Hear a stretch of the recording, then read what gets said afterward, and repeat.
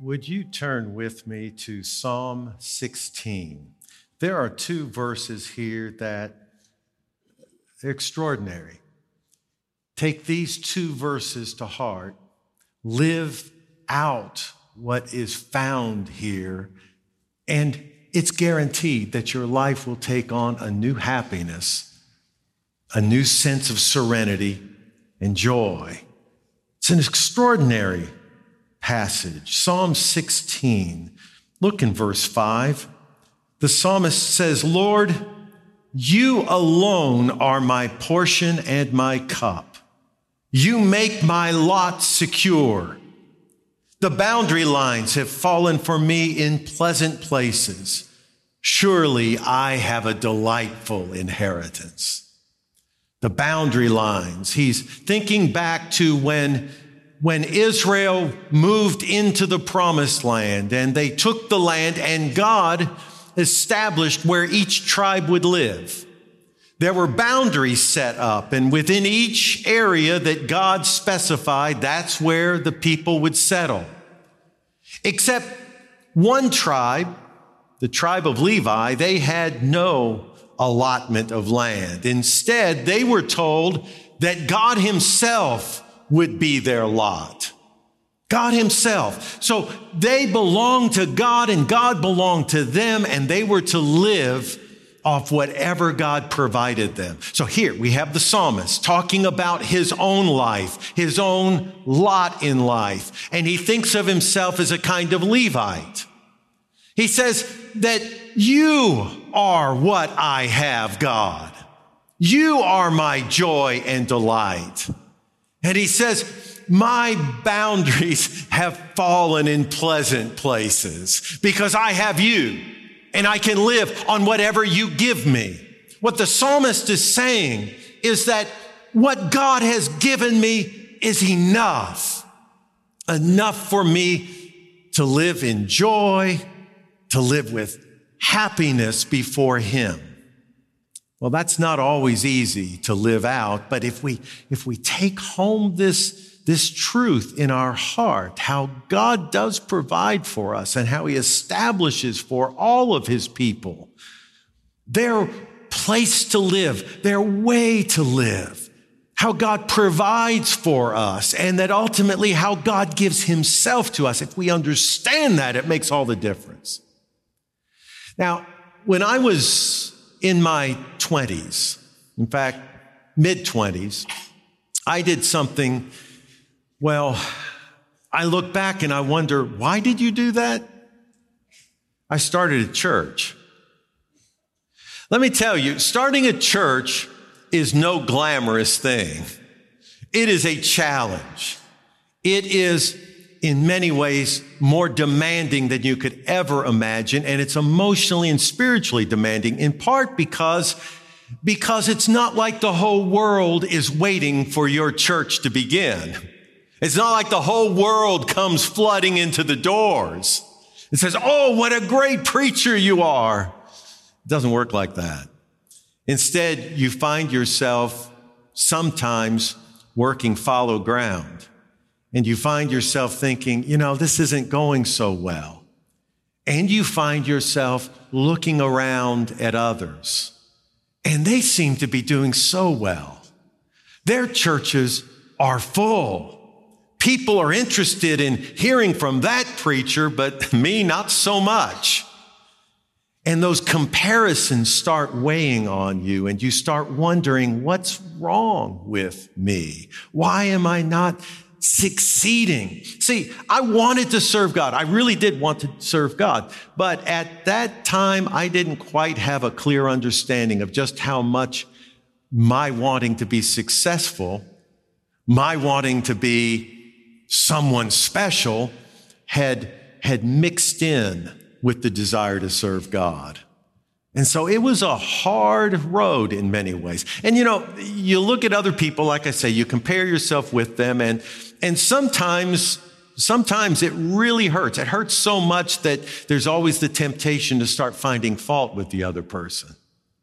You find fault with them. Well, they're not really doing things right. Well, of course they're not, because you want to take them down a notch because you feel so bad in comparison. We do that all the time. So many criticisms that get voiced of other people, it's nothing but envy and jealousy that's at work. And so that's where I was. God was helping day by day, but I was frustrated much of the time. And I remember when I came across this psalm, and it seemed so counter to what my experience was in that moment. Lord, you alone are my portion and cup.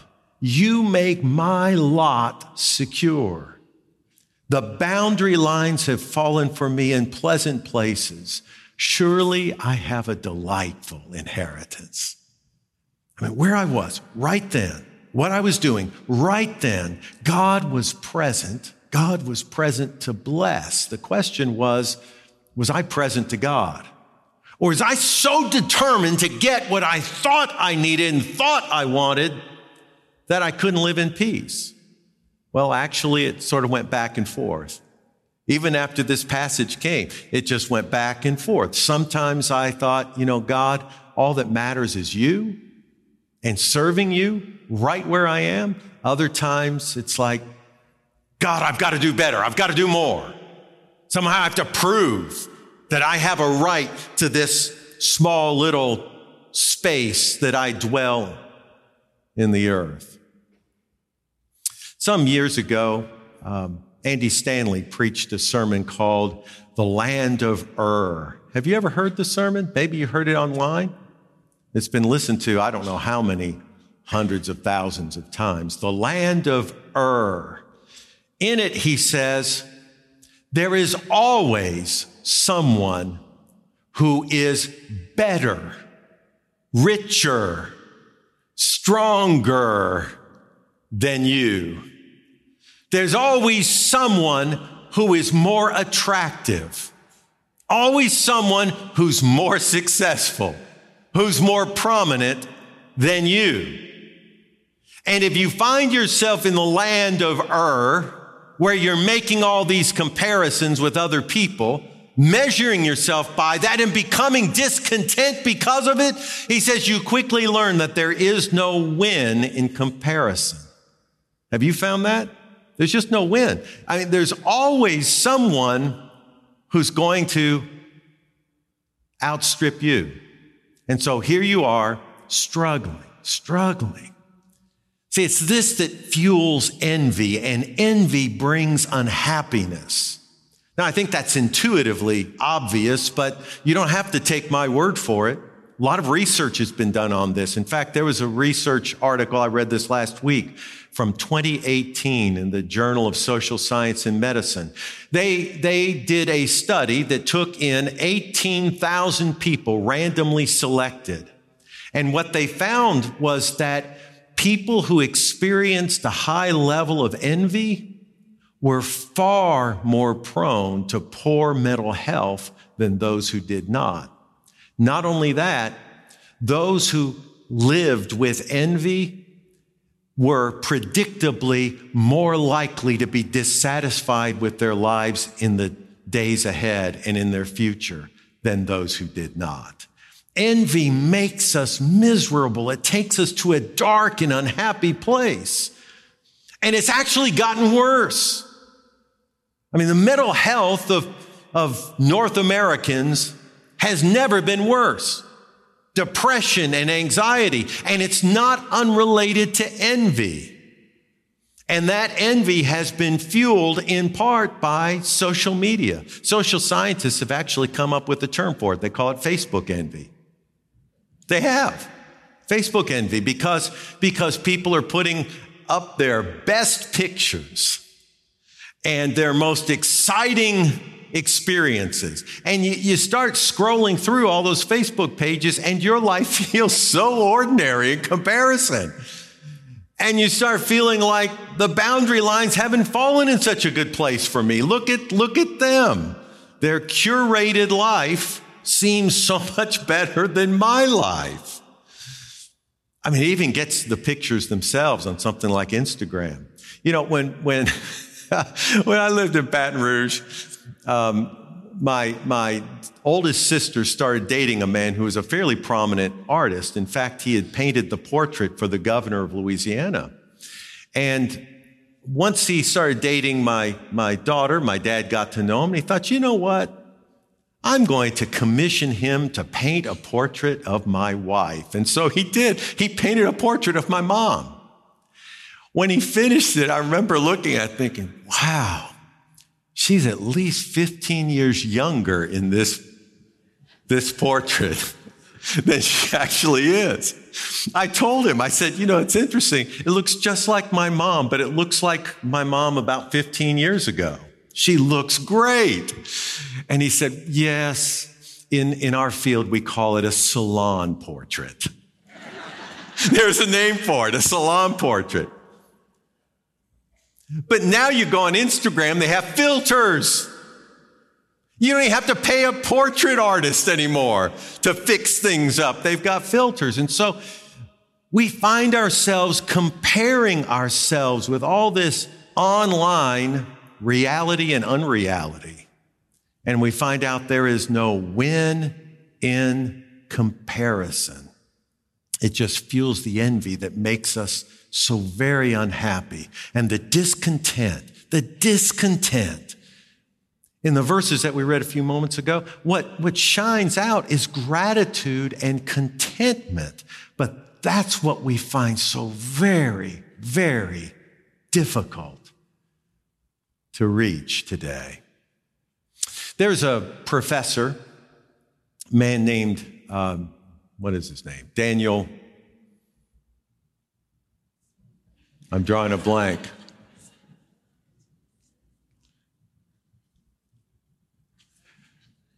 Cornaro. I got it. Thank you very much.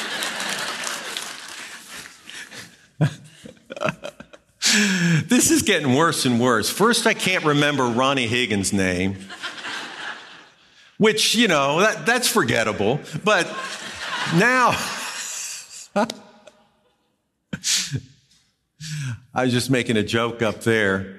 I've started writing down the names of everyone's getting baptized, and I stick it on a little card there because I just have that fear. I'm going to go blank. I don't want that to happen. Well, I just went blank. So Cornaro, it's an interesting thing. He was doing a study of emotions across the world. And what he was interested in was, are the emotions that human beings experience universal, or are they shaped by the culture? And if they're shaped, how so? And so he started traveling with his team, and they did interviews all around the world trying to determine that. And they actually decided they were going to go to one of the few truly unvisited, isolated communities on earth.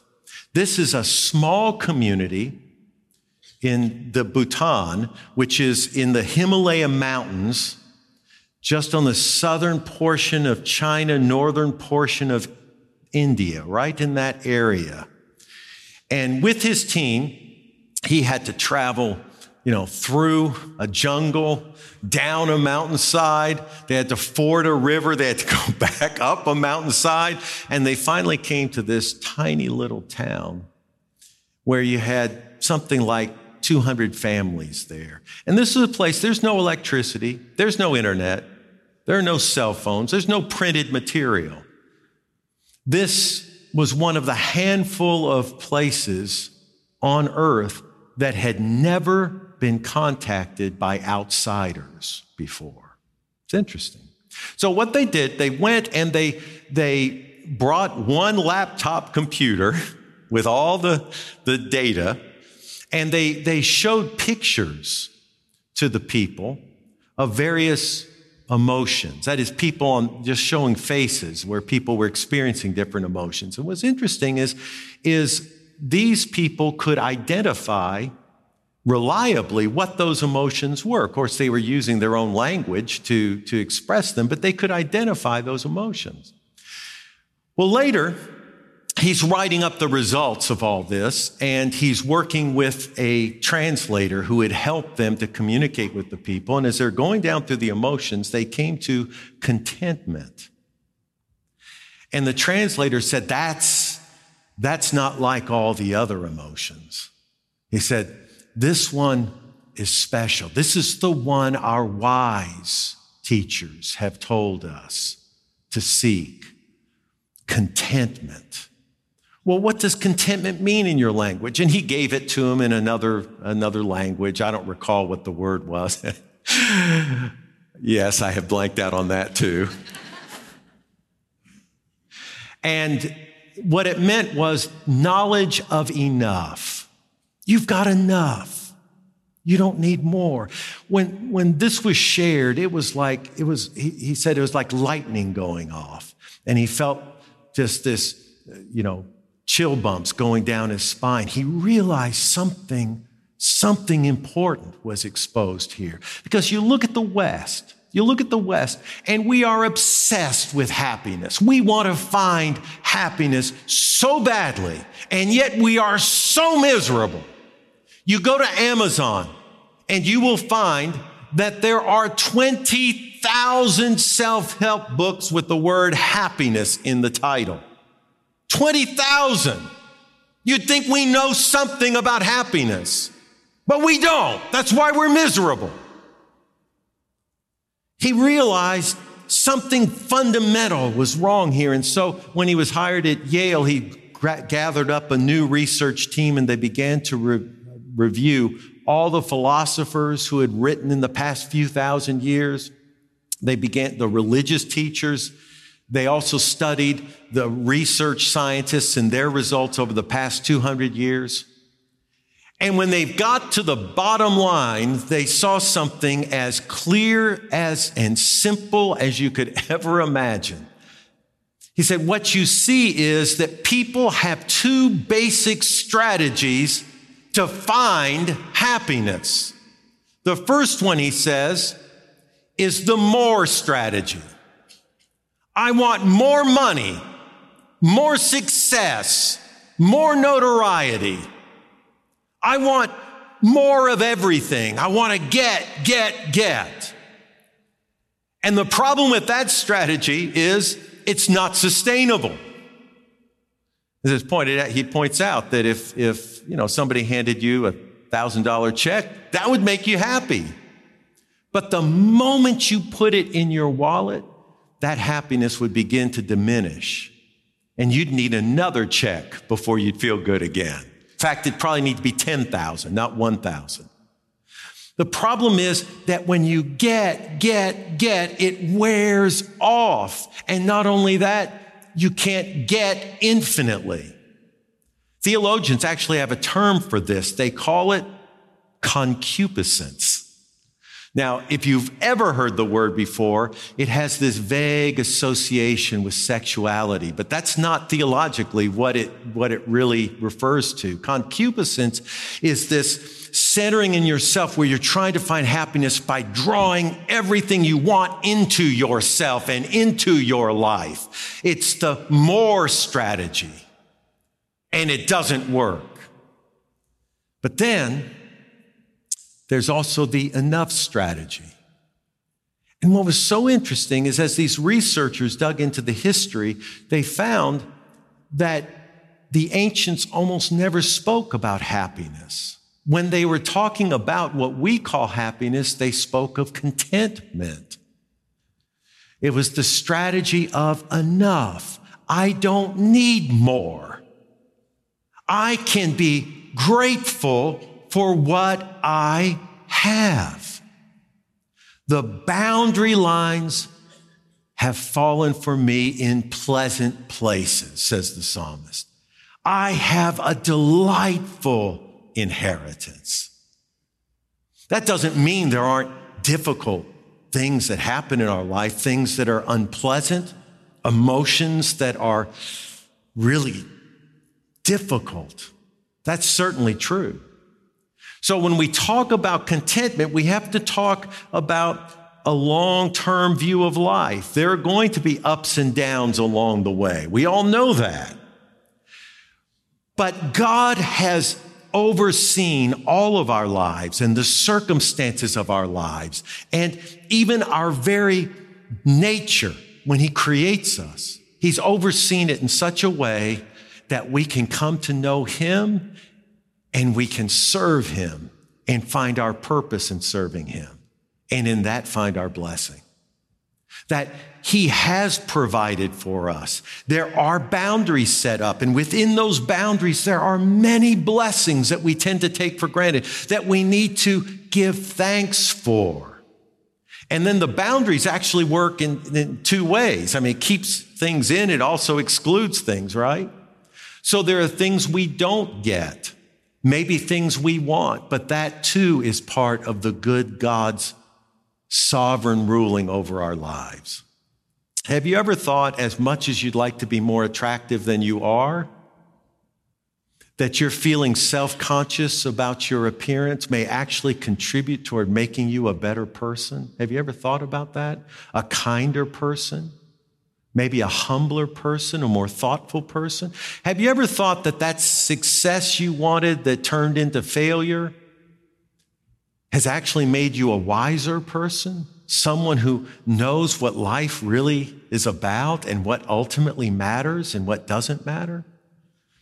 Have you ever thought that that loneliness that you feel, because there isn't that one that you marry, or perhaps you were married and now you're widowed or divorced and you find yourself alone again, and it's not easy. No one's saying it's easy, and no one's saying that you shouldn't pursue other relationships. But have you ever thought that in that loneliness you may actually find God? You might find God in a whole new way. You might connect with other people in a whole new way. Have you ever thought that it may be God's purpose to bless you with the boundary line falling not where you would have chosen, but where he in his wisdom has chosen? See, that's what I couldn't quite get when I was in my 20s. You know, I knew where I wanted the lines to fall, but God had them fall somewhere else. And so contentment and gratitude for what God has given, that's what rescues us from envy. That's what clears out all those comparisons in which you can't possibly win. And that's what enables you to live a happy and joyful life. And you don't have to fight for that. See, a lot of times we're struggling and we're striving, trying to get more and be more. But you really don't have to do it. The psalmist says, "You've made my lot secure." God has already cleared out a space for you. It's a space for you, just like you are, a space for you, even with your flaws. The Bible says that God created all things good. He didn't create all things perfect. You ever thought about that? For the Hebrews, to say something was good wasn't to say it was perfect. It was to say it served its purpose well. And so God has created you to serve his purpose. And he's created you that you can have a relationship with him. And so he's already cleared out a space. You've got this lot in life that he's cleared out for you. And you're not perfect. But you weren't designed to be perfect. But by his grace, we can be good. But we don't have to be perfect. And so it's there that we live.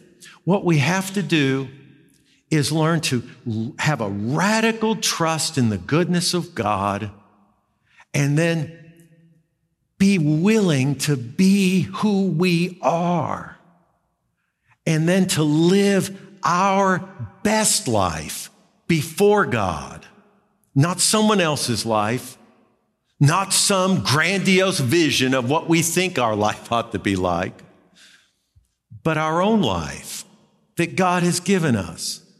Not looking for someone else's inheritance. I have a delightful inheritance, and it's the one God has given me. There simply is no other way to real happiness, lasting happiness, than this way. And it's the way in these two small verses that become so plain and so obvious. We can all get there by trusting God. And for some of us, that means we have to embrace who God made us. And you can't do that until you trust in your Creator. And that's what it means, really, to become a Christian. It's to trust in your Creator who made you, and your Creator who forgives and restores, that cleans up the mess that we make. That's why when he sent Jesus, Jesus is a Savior, because he saves us from ourselves. So, yes, I'm talking about just finding acceptance of yourself and your lot in life and trusting that God is behind it. But you really can't get there until you entrust your whole life to God and ask for his forgiveness. We all need forgiveness. And ask him to come into your life in a new way. Amen. Would you pray with me? Heavenly Father, thank you for sending Jesus as our Savior. Thank you for being there to forgive our sins, to cleanse us, Lord, but also to affirm us, to open up to us the life that you intend. Thank you that you are our inheritance. And everything that you give, Lord, is good, because everything that you give leads us ultimately back to you. Lord, would you forgive us when we have turned away from what you have given to the things for which we lust, the things we covet. Lord, forgive us for that. Forgive us for the envy that causes us to be restless and dissatisfied with who you've created us to be and the circumstances in which you've placed us. Help us, Lord, to walk with you where we are, content in your grace that is working in us. We pray all this in Christ's name. Amen.